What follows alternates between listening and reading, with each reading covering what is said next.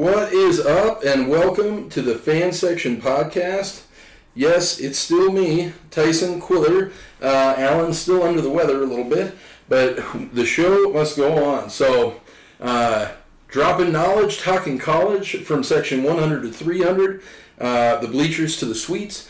We are the Fan Section Podcast, and we are here to bring you the storylines and insights that you're probably not going to hear or see on your normal news source. And we're just talking, bantering, well, not in this case, it's just me talking, about some of the things going on the college landscape. And in this particular podcast, we're going to look forward to week 3 in the college football season and how a lot of things have kind of shaped the season so far. We already have your traditional blue bloods, traditional powers. Ohio State lost last week to Oregon. 2 weeks ago, Clemson loses. When you think about the playoff traditionally, you traditionally think of 3 slots being taken up, one by Alabama, one Ohio State, one Clemson, at least within the last 5 or 6 years. Well, now 2 of those slots may be vacated. They may not. Those 2 teams can certainly find their way back into the playoff. But we're going to go ahead and kick this thing off, this episode, with a little bit of the news that has come across the wire so far. First and foremost, wide receiver Levante Chenault, known probably best as a wide receiver at Colorado, but also the younger brother of NFL wide receiver Laviska Chenault, is now officially suspended for the remainder of the season. He's had a little bit of a tattered history, a few run-ins with the police and arrests here and there. We don't know exactly what happened this time, but Carl Durrell has suspended him before, and this time, obviously, it must have been kind of a 3 strikes and you're out. So he is suspended for the remainder of the season. That is now one fewer weapon that an already beleaguered quarterback, Brendan Lewis, can utilize to try and get off the schneid. As far as injuries are concerned, Miami backup running back Donald Chaney Jr. out for the season with a leg injury. I was hoping to be able to talk to Alan about this, but Georgia wide receiver Arian Smith is questionable for this weekend. He had a 61-yard touchdown reception from Stetson Bennett, who had a fantastic game last week. So him being questionable is a little bit interesting, especially when George Pickens isn't back yet. Alabama first team All-SEC linebacker Will Anderson Jr. is questionable with a knee injury for this weekend. Minnesota wide receiver Chris Ottman-Bell is questionable with a leg injury for their game against Colorado. And then Tennessee quarterback Joe Milton, who really let me down this last weekend, is questionable Saturday with a lower body injury. Also, Tennessee's first team All-SEC offensive lineman Cade Mays, questionable for Saturday's game with an ankle injury. More bad news for Colorado. Colorado's first team All Pac-12 running back Jarek Broussard, questionable for Saturday's game against Minnesota with an undisclosed injury.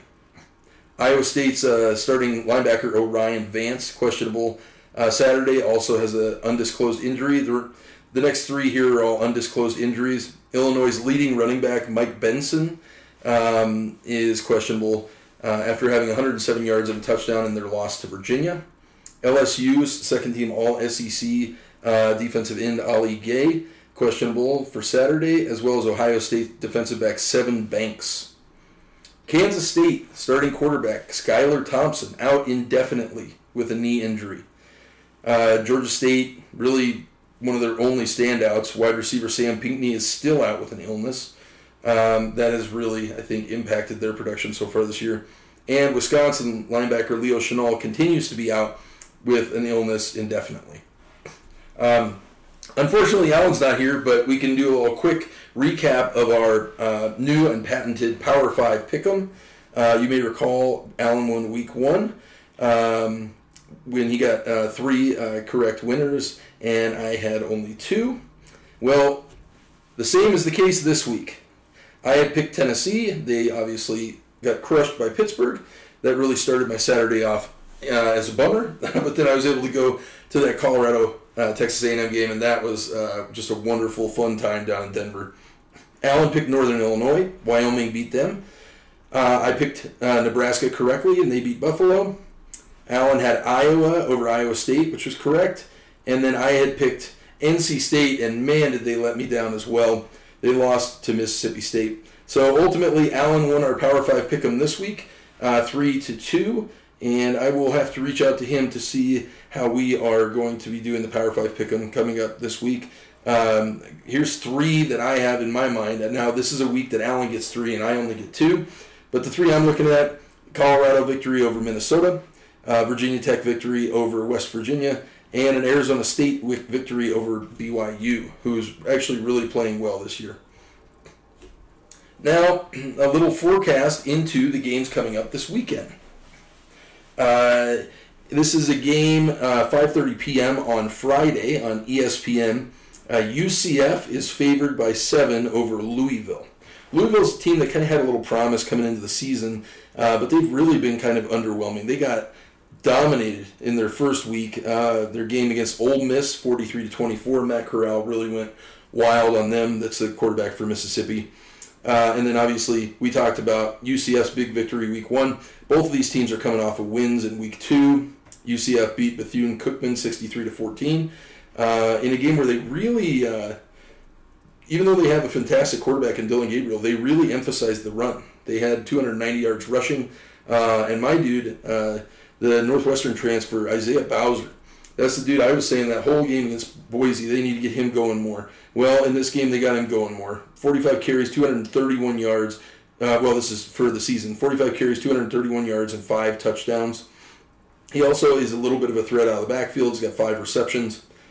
UCF last week, 4 for 4 in fourth down efficiency. That is pretty impressive. You convert all 4 of your fourth down attempts. One area of concern I would note for UCF is the defense is giving up almost 300 yards per game total yardage to the opponent. That really requires UCF to make the comeback victory like they did against Boise State. I'm not sure that Louisville will capitalize on that in this game, but that could hurt them moving forward, and eventually they're going to face Cincinnati, and I still don't think they're in the class of Cincinnati just yet. Desmond Ridder has looked great, the quarterback for Cincinnati. But Louisville, in their loss week 1 to Mississippi, they averaged 5.3 yards per pass. And Mississippi averaged 10.9 yards per pass. So, if they're getting twice as many yards per pass as you, it's really tough to compete with a team. Quarterback Malik Cunningham, on the season, 61%, 469 yards, but only 2 touchdowns. 4 rushing touchdowns, though. So he's a weapon with his legs, but he does not have the adequate ability to be converting touchdowns with the pass, specifically in the red zone.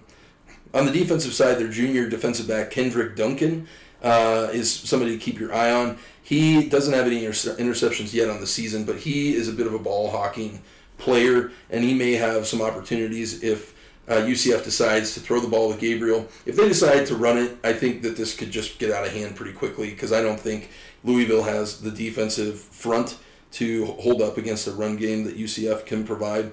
But Duncan, 15 tackles, 1 sack, 3 pass deflections in their last week's 30-0 win over Eastern Kentucky.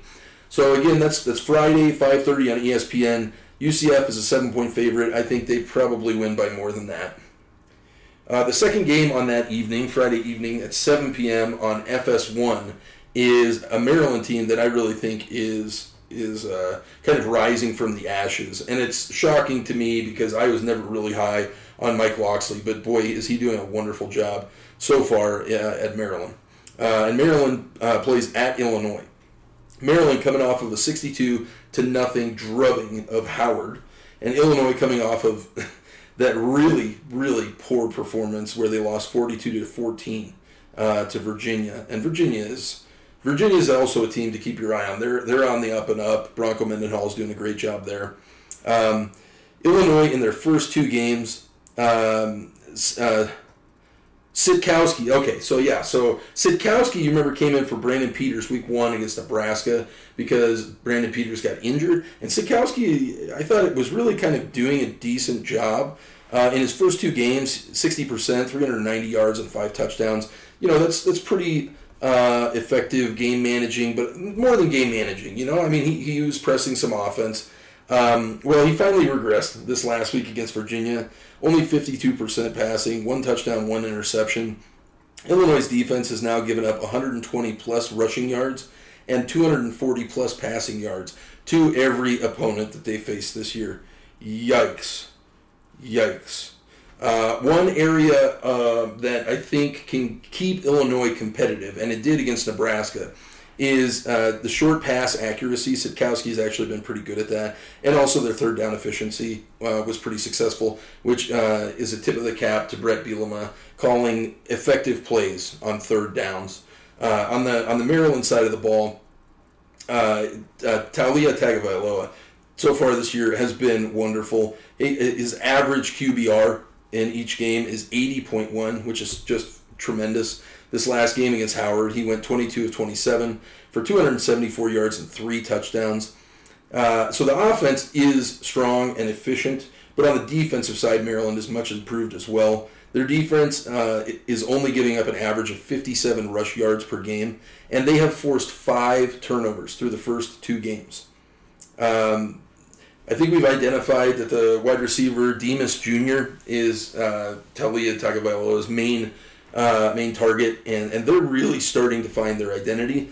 That's something you hear kind of talked about a lot in football, but man, when it's kind of like that saying, if it ain't broke, don't fix it. Like when you find what you're good at, if you can just hammer on that, you can really be successful. Outside of maybe a couple of games, if Maryland plays Ohio State, you're not going to be able to be competitive that way. But Demas Jr. In this last game, 12 receptions, 261 yards, 2 touchdowns. That game, 7 p.m. on FS1. Maryland favored by 8. I think that's fair. I think Maryland maybe would win by more, but I'm a little bit hesitant just yet to put too many eggs in Maryland's basket. Then Saturday, the big noon kickoff on Big Fox, 10 a.m., would have been a big time game if Nebraska had won their first game against Illinois, but they didn't. So you get Nebraska against Oklahoma. Oklahoma really bounced back well after their tight, close game against Tulane in week 1.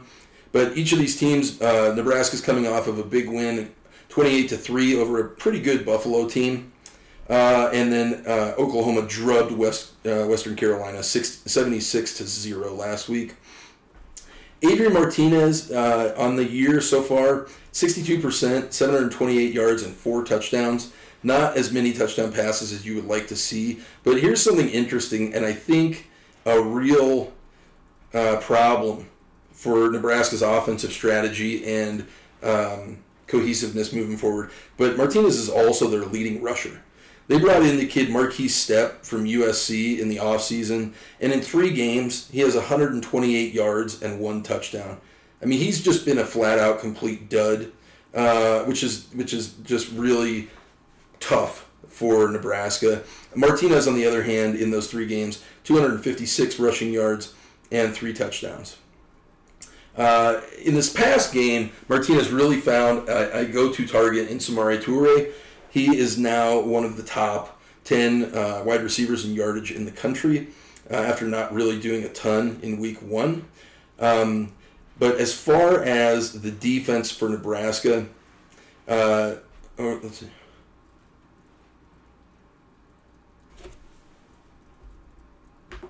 They've really been solid so far, and the offense is really starting to kind of catch up with them. So we'll see. It's a tall task against Oklahoma. Spencer Rattler had 1 touchdown and 2 interceptions in week 1. That's Spencer Rattler, the quarterback for Oklahoma, the Heisman contender coming into the season. 1 touchdown, 2 interceptions week 1 against Tulane. 20 of 26, 243, and 5 touchdowns passing in week 2 in their drubbing of West Carolina. He has thrown a pass to 14 different receivers. They really got out and explored the field and explored different talents and different targets. Wide receiver Mims, 610 yards and 9 touchdowns last year. He only has 136 yards and 0 touchdowns this year. That is a little bit concerning. I know they're trying to bring new players into the fold and see what other weapons they have. But Mims is coming into the season you knew was one of your biggest threats, and you haven't been able to utilize him as much as you would probably like. Hazelwood also was another one of these receivers that you really thought was going to be outstanding. He does have 2 touchdowns, but only 66 yards receiving. So I think Oklahoma has some things to figure out as far as, you can play around and throw to 14 different guys against West Carolina, but, when you're playing a better team, and maybe even when you're playing Nebraska, you need guys you can rely on. So we'll see. The defense has only given up 287 yards, forced 6 turnovers, and 8 sacks. Oklahoma's defense really came to play in this game against West Carolina. I think they probably heard a lot of the press clippings saying that they were underperforming, and man, did they turn the table on that. So it's going to be, I don't know. I was going to say it's going to be interesting. That's kind of my tagline anymore, but I'm not so sure. Nebraska needs to control the line of scrimmage. They need to control the clock. They need to run heavy. They transferred from USC, Marquise Stepp. He needs to double his production from the first 3 games. He needs 130 and a touchdown on 20 carries if they're gonna remain competitive. Oklahoma's favored by 22. That's a lot. I think you're safe with Oklahoma in the points. I wouldn't go too much higher than that. So that's the big noon kickoff on Fox at 10 a.m. The next game on ESPN at 10 a.m.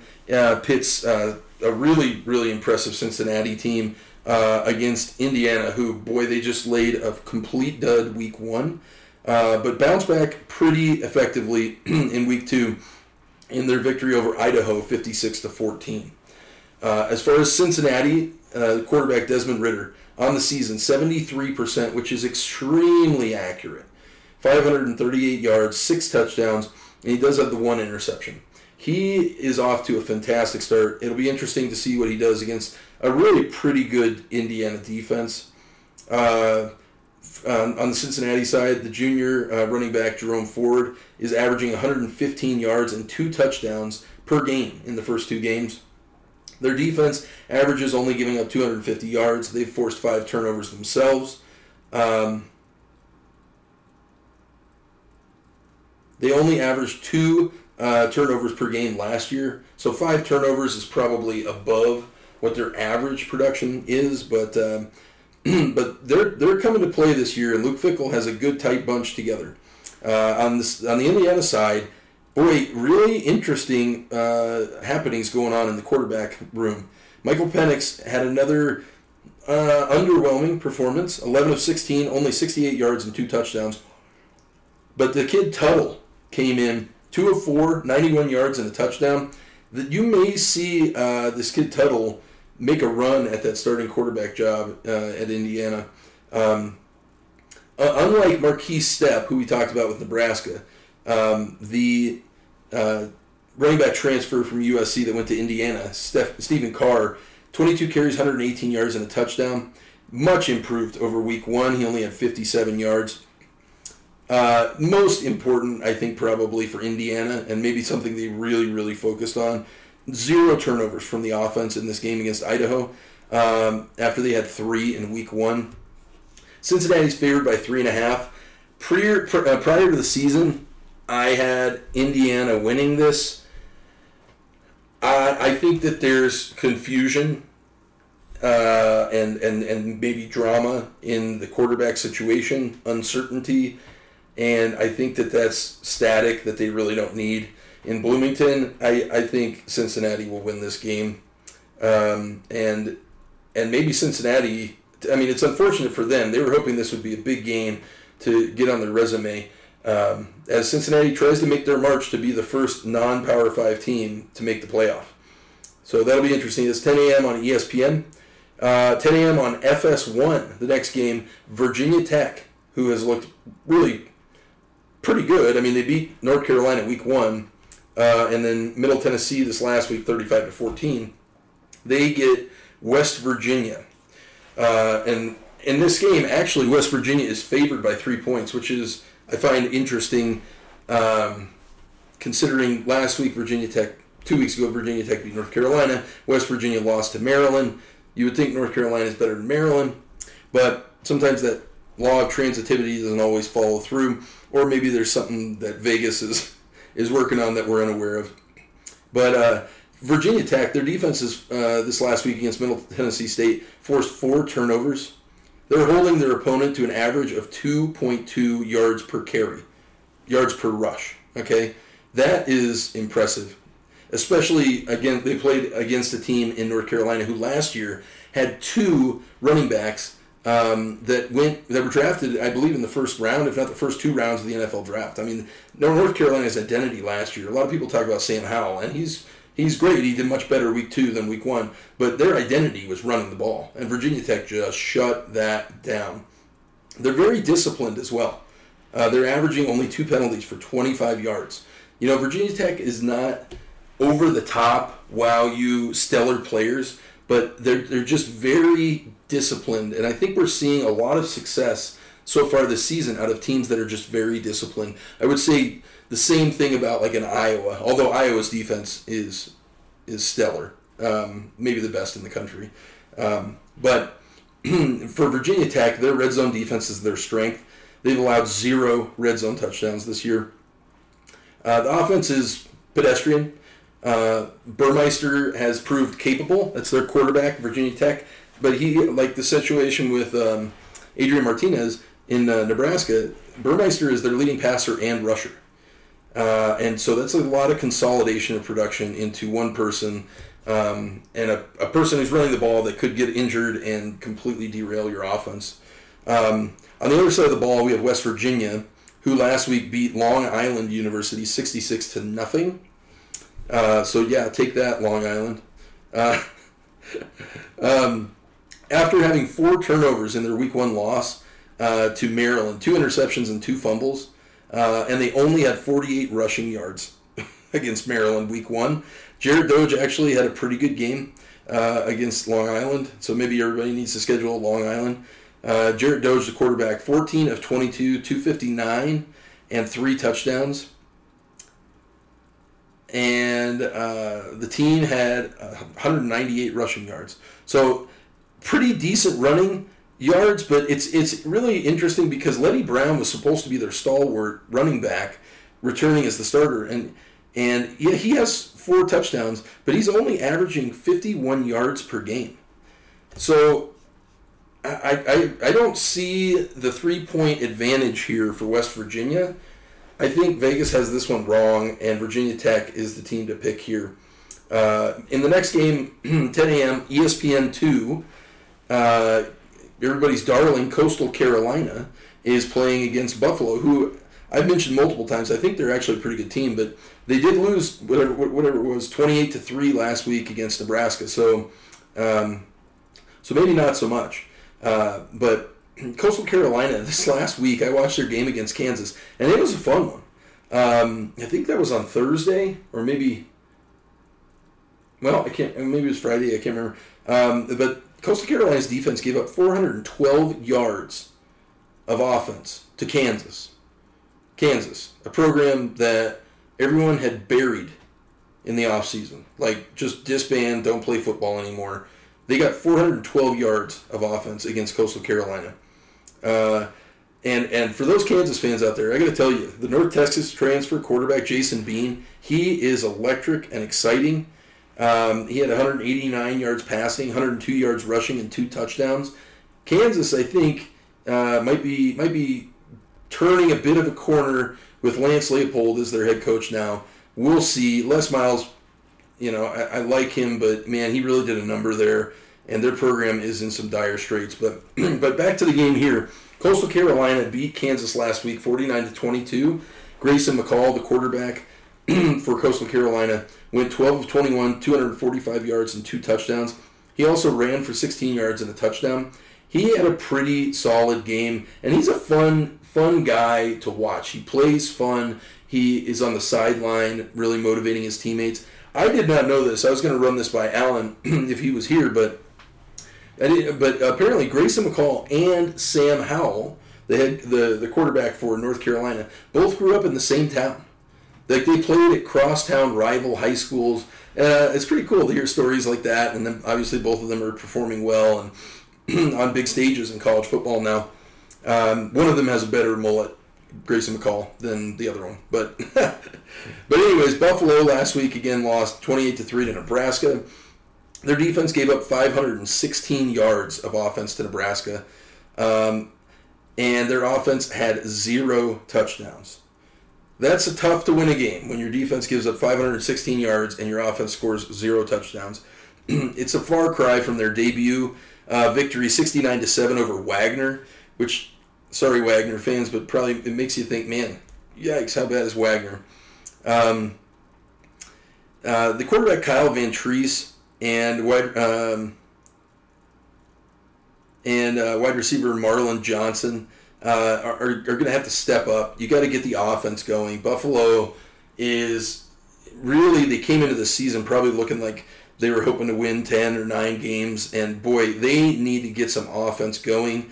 And I think this is actually a not very good Coastal Carolina defense, so you might be able to get that going a little bit. Again, Kansas had 412 yards on offense and 22 points. So Buffalo, I think, might be able to have a little bit of bounce back here. Coastal Carolina favored by 13. I think that's probably fair and accurate. And again, that game is 10 a.m. on ESPN2. All right, our next game is on ABC at 10 a.m. And this, I think, is actually a very fascinating game. You have Michigan State at 2-0. Playing at Miami Gardens against the 1-1 Hurricanes. Michigan State coming off of a win 42-14 over Youngstown State.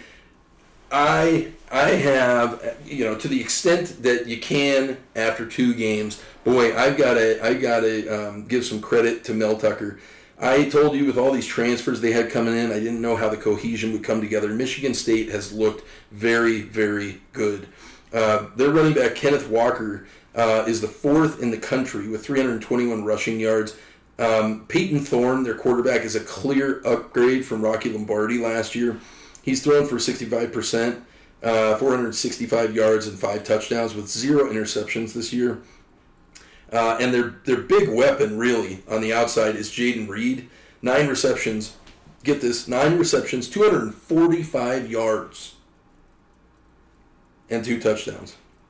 Their defense holds opponents to only 43% on 3rd down. I think Michigan State is a pretty good team, and this is going to be a pretty good game. Miami, I'm not sure where they're at. They got completely dominated and decimated week 1 by Alabama. They came out week 2 and really kind of laid a dud as well. They beat Appalachian State 25-23. I mentioned earlier their backup running back Donald Chaney Jr. is out for the season with a leg injury. I get Appalachian State is better than most Group of 5 teams, but you only win that by 2. You're supposed to be a ranked team. I think that's not a good sign for the future. They only had 266 yards of offense total against Appalachian State.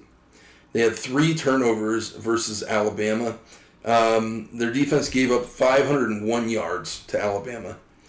They only won this game against Appalachian State because of a late field goal by Borregales. And Deere King, gosh, what happened? I don't know. He was back in the news in the offseason because of all this name, image, and likeness stuff, but he hasn't earned his money. I mean, if you're asking me. This game against App State, he'll have 1 touchdown and 2 interceptions. That is not going to cut it. I think if you're looking for a spicy upset pick, Miami's favored by 6.5. You might give the nod to Michigan State here. Staying in the Big Ten, our next game, Pac-12 Network at 11 a.m. 1-1 Minnesota Golden Gophers visit the 1-1 Colorado Buffaloes. Golden Buffaloes. Colorado's actually favored by 2 points in this game. Minnesota's wide receiver Chris Ottman-Bell is out questionable with a leg injury. Man, after losing Muhammad Ibrahim, if they lost Chris Ottman-Bell as well, boy, they would be in tough straits. Tanner Morgan is already regressing, and he doesn't have now 2 of his major weapons potentially around him. That's tough. The running back Tyson last week in their 31-26 win over Miami of Ohio actually filled Muhammad Ibrahim's shoes pretty well. 34 carries, 178 yards, 2 touchdowns. I mean, that right there shows you how desperately they're leaning on the run game. 34 carries, holy cow. They really only have one real target now remaining if Chris Ottman-Bell is out, and that's the wide receiver Dylan Wright. He had 73 yards and a touchdown. Ultimately, Minnesota's offensive line is strong, but their defensive line has provided 0 sacks, and their defense is giving up an average of 418 yards per game. On the flip side, Colorado, off of their momentum building, again, I'm not a moral victory kind of guy, but lost 7-10 to Texas A&M. More bad news.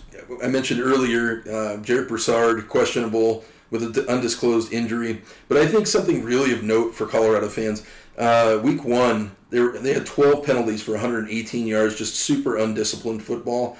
This game against Texas A&M, they only had 2 penalties for 7 yards. I mentioned in the previous podcast, Brendan Lewis in the run game is kind of a new wrinkle that I think they can really exploit. But it's going to be tough getting the passing game going when you have Levante Chenault out, suspended for the rest of the year. I don't know if you really miss a ton replacing Broussard with Alex Fontenot. Fontenot had 874 yards rushing in 2019. So the running game, I think, will be fine. The question is the wide receivers.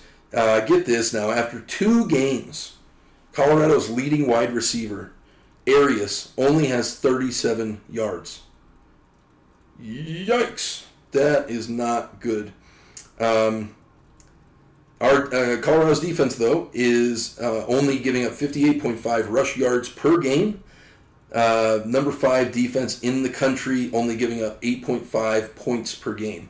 So Minnesota doesn't have a ton of offense. They're running into an outstanding, phenomenal defense from Colorado. Colorado doesn't have much at all of a passing game, but they have a strong running game. I think Colorado gets this win. Moving on to the next game on ESPN Plus at 12 p.m. We have Nevada, who's a 2.5-point favorite over Kansas State. We mentioned earlier Skylar Thompson, the starting quarterback for Kansas State, is out with a knee injury, and he's out indefinitely. These are 2 interesting teams to me. Nevada is very exceptional in the passing game on offense. Quarterback Carson Strong, 68%, 693 yards and 6 touchdowns. That was a lot of 6s. And then they've got a quartet of receivers, Horton, Dubs, Cooks, and Turner, the tight end, who all have over 100 yards receiving. Cooks has 3 touchdowns on the year. And then on the flip side, Kansas State's offense is really predominantly based on the run game. So I'm not entirely sure how much of a loss Skylar Thompson at quarterback really is when you've got a guy in Deuce Vaughn who is kind of off the board, I suppose, but he is an incredible running back.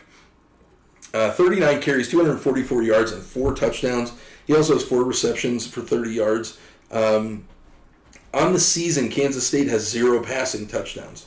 So I'm not sure how much of a drop-off there's going to be replacing that quarterback. Their defense, Kansas State's defense, has forced 5 turnovers in 2 games, and they're holding their opponents to only 1.8 rush yards per carry. This is going to be an interesting dynamic and clash of styles. Kansas State has a strong run defense. Nevada has a strong pass offense. Kansas State has a strong rush offense. Nevada has, kind of a stronger, I suppose, rush defense. D-tackle Nichols has 3 sacks. But something to keep in mind for Nevada, if the game is close, and it's projected to be a 2.5-point game, is Talton, the field goal kicker for Nevada, has missed already 2 field goals between the distance of 30 and 39 yards.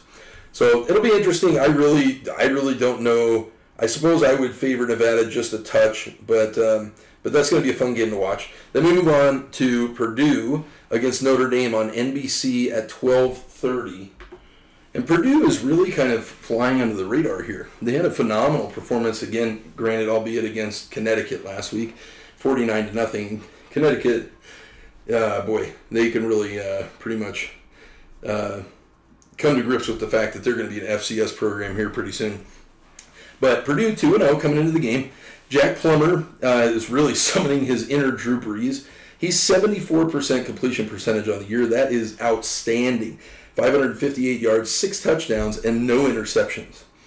Purdue, unfortunately, though, doesn't really have any rush game of note, which could be pose a problem if defenses go 3 down linemen and really back up in coverage. But the wide receiver David Bell is really the shining spot on their offense for Purdue. 14 receptions for 255 yards and 3 touchdowns. On the other side of the ball for Purdue, their defense is really kind of a defense by committee. There's really not one player who is in the driver's seat working towards an award or something. But they hold their opponent to 36% on third downs. The senior Jalen Alexander has been phenomenal. I suppose if there's a leader on that defense, he's probably the leader on that defense. Purdue has forced 3 fumbles on defense, and unfortunately they've recovered 0 of them. So at some point that ball's got to kind of bounce their way, and I would think that may be the case here in a game against Notre Dame, where Notre Dame is reeling as a program. Last week Notre Dame beat Toledo 32-29. This is a game where Toledo had 11 penalties for 99 yards. And Toledo dominated the time of possession, and Notre Dame had 0 turnovers. Yet somehow Toledo hung in this game.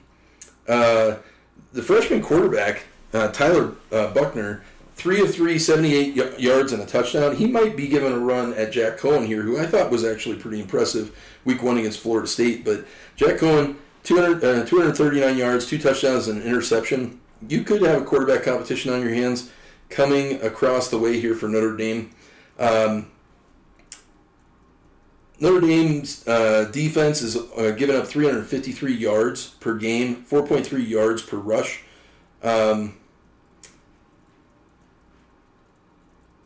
And Notre Dame's only averaging 2.65 yards per rush. Kyron Williams only has, in 2 games, 120 yards and a touchdown.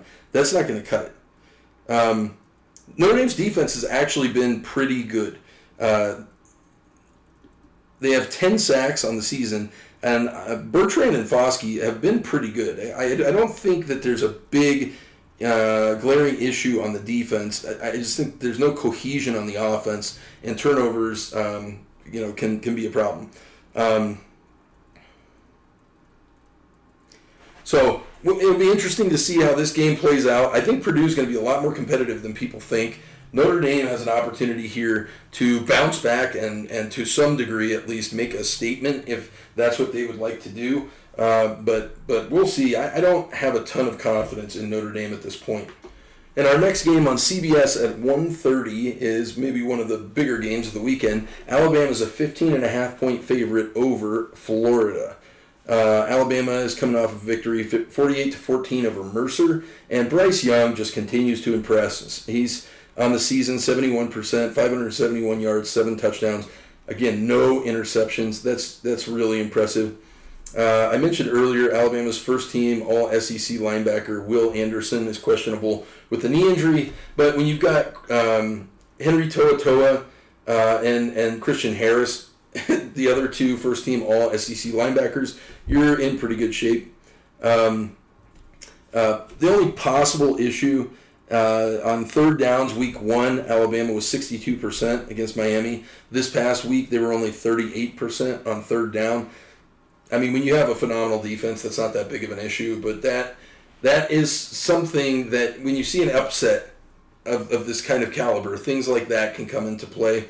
Alabama has the number 10 total defense in the country, and they also have a top 10 offense in the country. So they're phenomenal. We can move on from Alabama. On the Florida side of the ball, though, it's been interesting. In their victory over South Florida, 42-20. There's a little bit of a quarterback competition that has arisen. Emory Jones, who's been the starter, went 63%, 264 yards, 2 touchdowns, but had 4 interceptions. And the freshman quarterback, Anthony Richardson, came in. He rushed for 6 times, 192 yards, 2 touchdowns, 11 passes, 276 yards, and 2 touchdowns. So there's a real legitimate quarterback competition going on in Gainesville, and that could create some confusion. It could be a nuclear bomb for Florida, but it also could create confusion because Alabama maybe has to prepare differently depending on who the quarterback's going to be. But Florida's defense gave up 297 yards and 14 points on average. Florida gave up 297 yards and 14 points to the offense of South Florida. This is a team that 2 weeks ago, NC State only gave up 130 yards and a shutout of South Florida.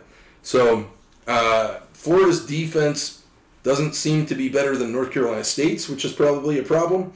But when you look historically now, Florida last year, they lost the SEC championship last year only 52-46 to Alabama. Now, granted, they lost Kyle Trask and they lost Kyle Pitts, but this isn't unprecedented. Last year, Florida beat a top 5 team at home, that being Georgia. Unfortunately, Alan's not here to share in this storyline. But so it's going to be interesting. Dan Mullen is a good coach. I think he's proven himself to be a really good coach. But I'm not entirely sure Florida can hang. 15.5 is probably right. I think you're looking at maybe a 17 to 21 point victory for Alabama. All right, the next game, I mentioned Utah has a tall task ahead of them in the previous podcast, but this is 5 p.m. on CBS Sports Network. Utah is favored by 7.5 points over San Diego State. San Diego State 2-0, coming off of a victory over Arizona, 38-14. In Utah's loss to BYU last week, they were only 2 of 9 on third downs with 2 turnovers. They were beat by BYU in time of possession by 11 minutes. San Diego State is a very, very effective running team. They will probably get beat in time of possession by that much, at least in this coming game. Again, I mentioned Charlie Brewer. He only passed for 147 yards last week. They need to open up the playbook a little bit, or maybe Brewer's not the guy.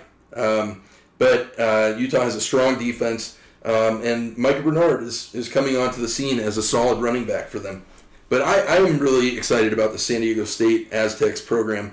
The running back, Greg Bell, 38 carries, 286 yards, and 2 touchdowns in the first 2 games. You'd like to see maybe a few more touchdowns. But, man, he has got me hearkening back and remembering 2017 with Rashad Penny, 2016 Donnell Pumphrey. It's looking like a very similar team, which makes sense because this is Brady Hoke coming back and trying to sort of rebuild the glory days there at San Diego State. Their quarterback, Brookshire, is mobile and secure with the ball, which is important for a Brady Hoke team.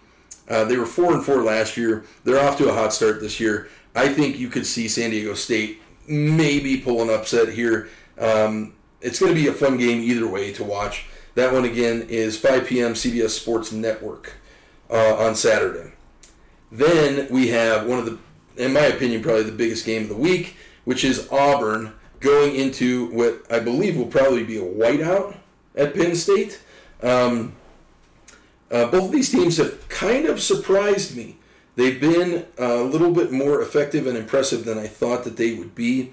Bo Nix has been efficient, not great. He's the quarterback for Auburn. 74% is exceptionally efficient, but only 383 passing yards, 5 touchdowns, and 30 rushing yards in their first 2 games. And that's coming off of a win over Alabama State, 62-0. I mean, that just shows you that the running game is the focal point for Auburn. And Tank Bigsby was looked to be the guy coming into the year. He has 24 carries, 241 yards, and 2 touchdowns on the season. But the real surprise has been the freshman running back, Jarquez Hunter. 17 carries, 257 yards, and 2 touchdowns himself. They're averaging 340 rushing yards per game. Auburn has a very strong rushing offense, rolling up against the Penn State defense, which is actually pretty good. They've only allowed 50 rushing yards and one offensive touchdown versus Wisconsin.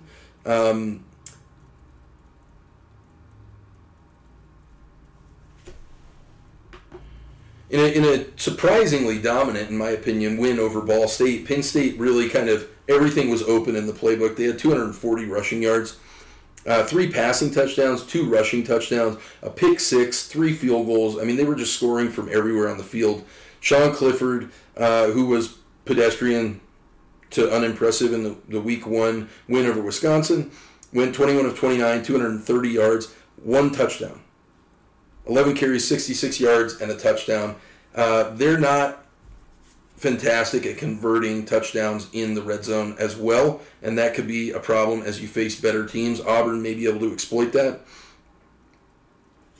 And then, interestingly, the backup quarterback, Taquan Robertson, came in and only threw 2 passes, one of them 23-yard touchdown. So a little glimpse at sort of what's next and on deck for Penn State there. Penn State's favored by 6. I think you might see an Auburn upset here. So keep that on your radar. The next game on ACC Network at 5:30 p.m. Saturday, Virginia, who has just been outperforming every estimate from get-go this season, goes into North Carolina, Chapel Hill. And North Carolina, they really need to rebuild now after that unexpected loss to Virginia Tech Week 1. They started that climb with a win over Georgia State last week, 59-17. But Virginia's a different animal. Quarterback Brennan Armstrong, 71% on the season, 744 yards, 7 touchdowns. They really kind of run a running back by committee. They have 6 guys between 30 and 85 yards on the season. 339 yards total rushing in their first 2 games.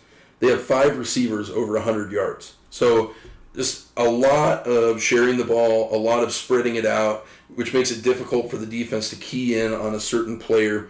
And kind of interestingly, of those 5 receivers with over 100 receiving yards, one of them is the backup quarterback, Keaton Thompson. So I thought that was kind of an interesting caveat there. Nick Jackson, linebacker for Virginia, is outstanding on their defense. He has 19 tackles. Their defense has only allowed 280 yards and 1 touchdown on the year. Virginia has a top 5 defense in the country, stats-wise, at least to this point. And then on the North Carolina side of the ball, North Carolina is favored by 9 points at home here. Versus Virginia Tech, Sam Howell only had 1 touchdown and 3 interceptions. In the game against Georgia State, Sam Howell, 73%, 352 yards, 3 touchdowns, no interceptions. He also had 104 rushing yards and 2 touchdowns.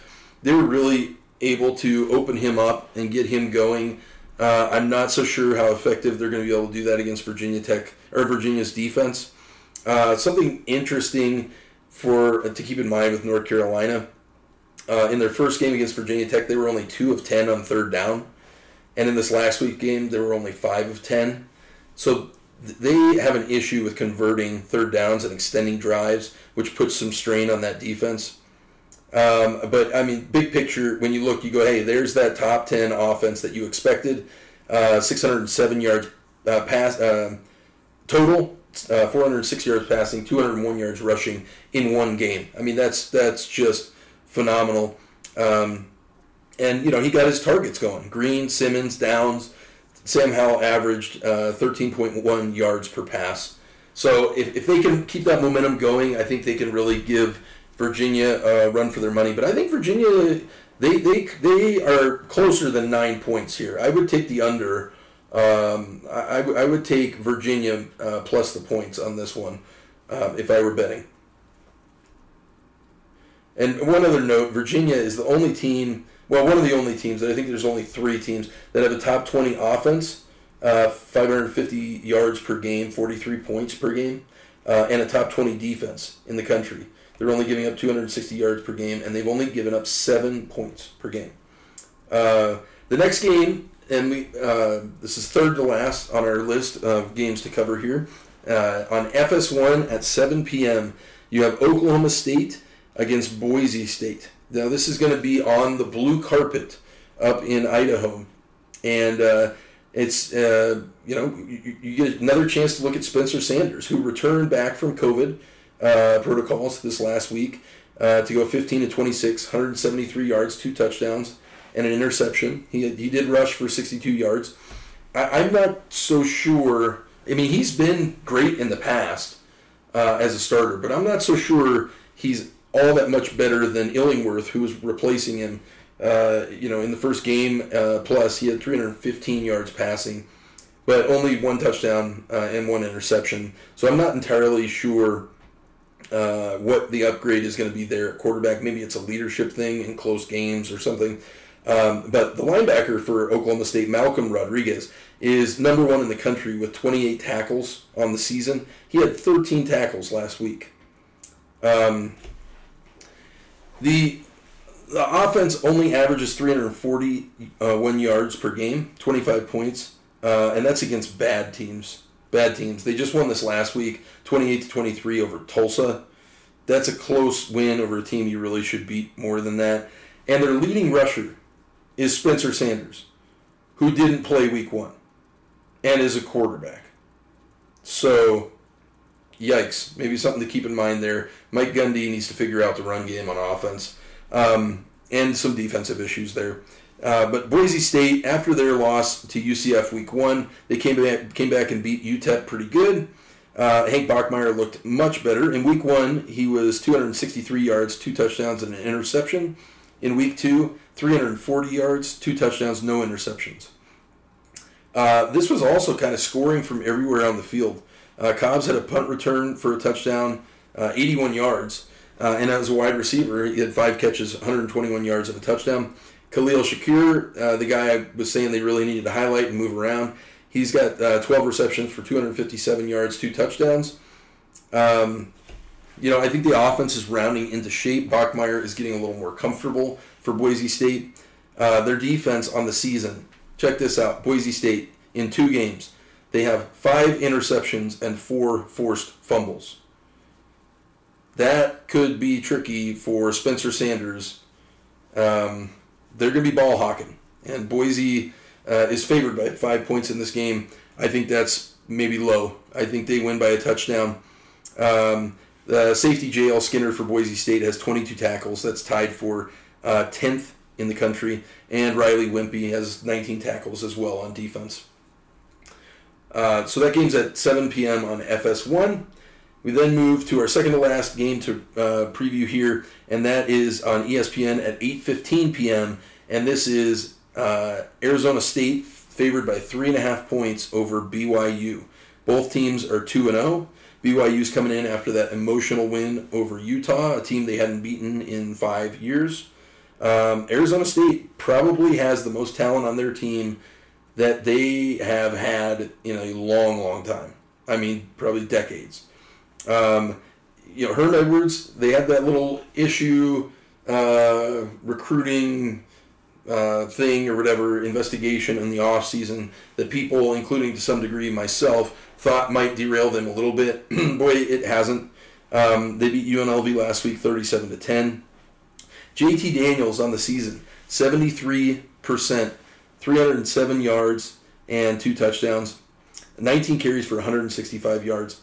And so he is an exceptional running threat. He's also very accurate passing the ball. But the running back that's really developed as their bell cow is Rashad White. In this last game, he had 29 carries, 148 yards, 4 touchdowns, 6 receptions for another 52 yards. They have a very potent offense, very strong, fun, not up the gut power running game. It's getting the edge, coming around the corner, getting into open spaces.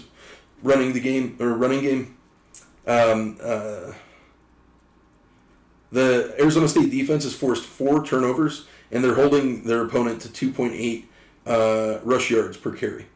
So the defense is locking up the run pretty good. It'll be interesting to see how that defense measures up against Tyler Algier, who is a perennial week-by-week 100-yard rusher for BYU.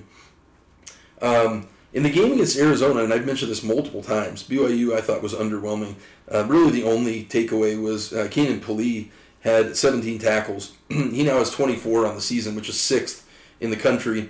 But in that game against Arizona, the defense gave up 426 yards, 345 of them through the air. In this last game, though, they held Charlie Brewer to 147 passing yards and forced 2 turnovers. They held Utah to 2 of 9 on third down. I think Jaron Hall looked much better against Utah. 149 yards, 3 touchdowns. So it's going to be a fun game. I think BYU is going to try and play a more in the trenches, pack your lunch pail, hard-nosed defensive game. And I think Arizona State's going to try and get out on the edge and get their athletes in open space and try and run the score up a little bit more. So these are 2 teams that last played in 1998 when BYU's head coach was Lavelle Edwards.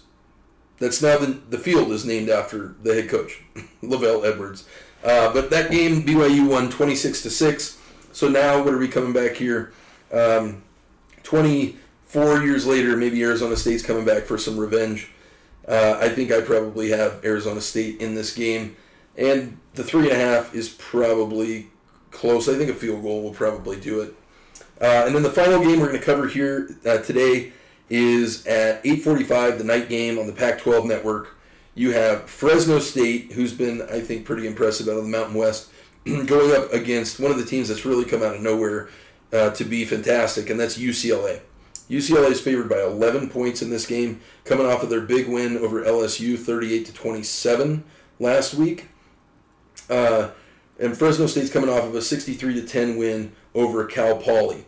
Now, keep in mind here, okay, Oregon had 269 rushing yards versus Ohio State in this past week's game. Oregon, let me say that again. Oregon had 269 rushing yards versus Ohio State. They only had 186 against Fresno. Okay, so that's maybe something to keep in mind. Fresno's defense was able to secure Oregon's running game better than Ohio State. Okay, take that for what it's worth. But in that loss, week 1 against Oregon, 31-24, they had the ball with a chance to win in the fourth quarter. Fresno State's quarterback Jake Haener, throwing for 74%. He has over 1,000 yards already, 8 touchdowns. He's the number 1 passer in the country, and he also has 3 rushing touchdowns. So this is a dude that if you mess around, maybe turn the ball over a few times, he'll make you pay. This score can creep up. Something maybe to keep in mind for UCLA is they get Stanford next week after Stanford just beat USC. So maybe is there potential here? You're between the LSU game and a big Stanford game. Maybe this is a trap game in between. I don't know. We'll see. But Dorian Thompson-Robinson, again, I think continues to be pedestrian. He's only throwing for 52% and 195 yards per game. That's not effective or existent passing offense. But their defense, UCLA's defense, is holding opponents to only 37.5 rush yards per game. So the rush defense is strong. The only problem is Fresno doesn't care about running the ball. They want to throw for 400 yards. So we'll see how Quantrez Knight and some of those guys in the secondary can pick up these deep threats from Fresno State. But another thing to keep in mind, and this has been giving people fits all season, and it's going to give Fresno State fits. Zach Charbonnet is averaging 13.1 yards per carry. The combination of Charbonnet, the transfer from Michigan, and Britton Brown, the transfer from Duke, they have 6 touchdowns combined. So the run game is strong at UCLA, and they're going to get points, but the pass game is strong at Fresno, and they're probably going to get points too. So this may be different styles, but you could see a little bit of a shootout in what they affectionately like to call Pac-12 after dark. Something else to consider with the UCLA defense is they're giving up an average of 287 pass yards per game. They gave up 343 pass yards to LSU. So they don't seem to have a very strong pass defense. They do have an exceptional run defense, but they don't seem to have the depth and the athleticism in the secondary to hang. And this is a team that passed the ball all over Oregon. So this could be an interesting one. UCLA favored by 11. I think that is way too high. This one could come down to the wire. I could see Dorian Thompson-Robinson trying to press, maybe turning the ball over a time or two.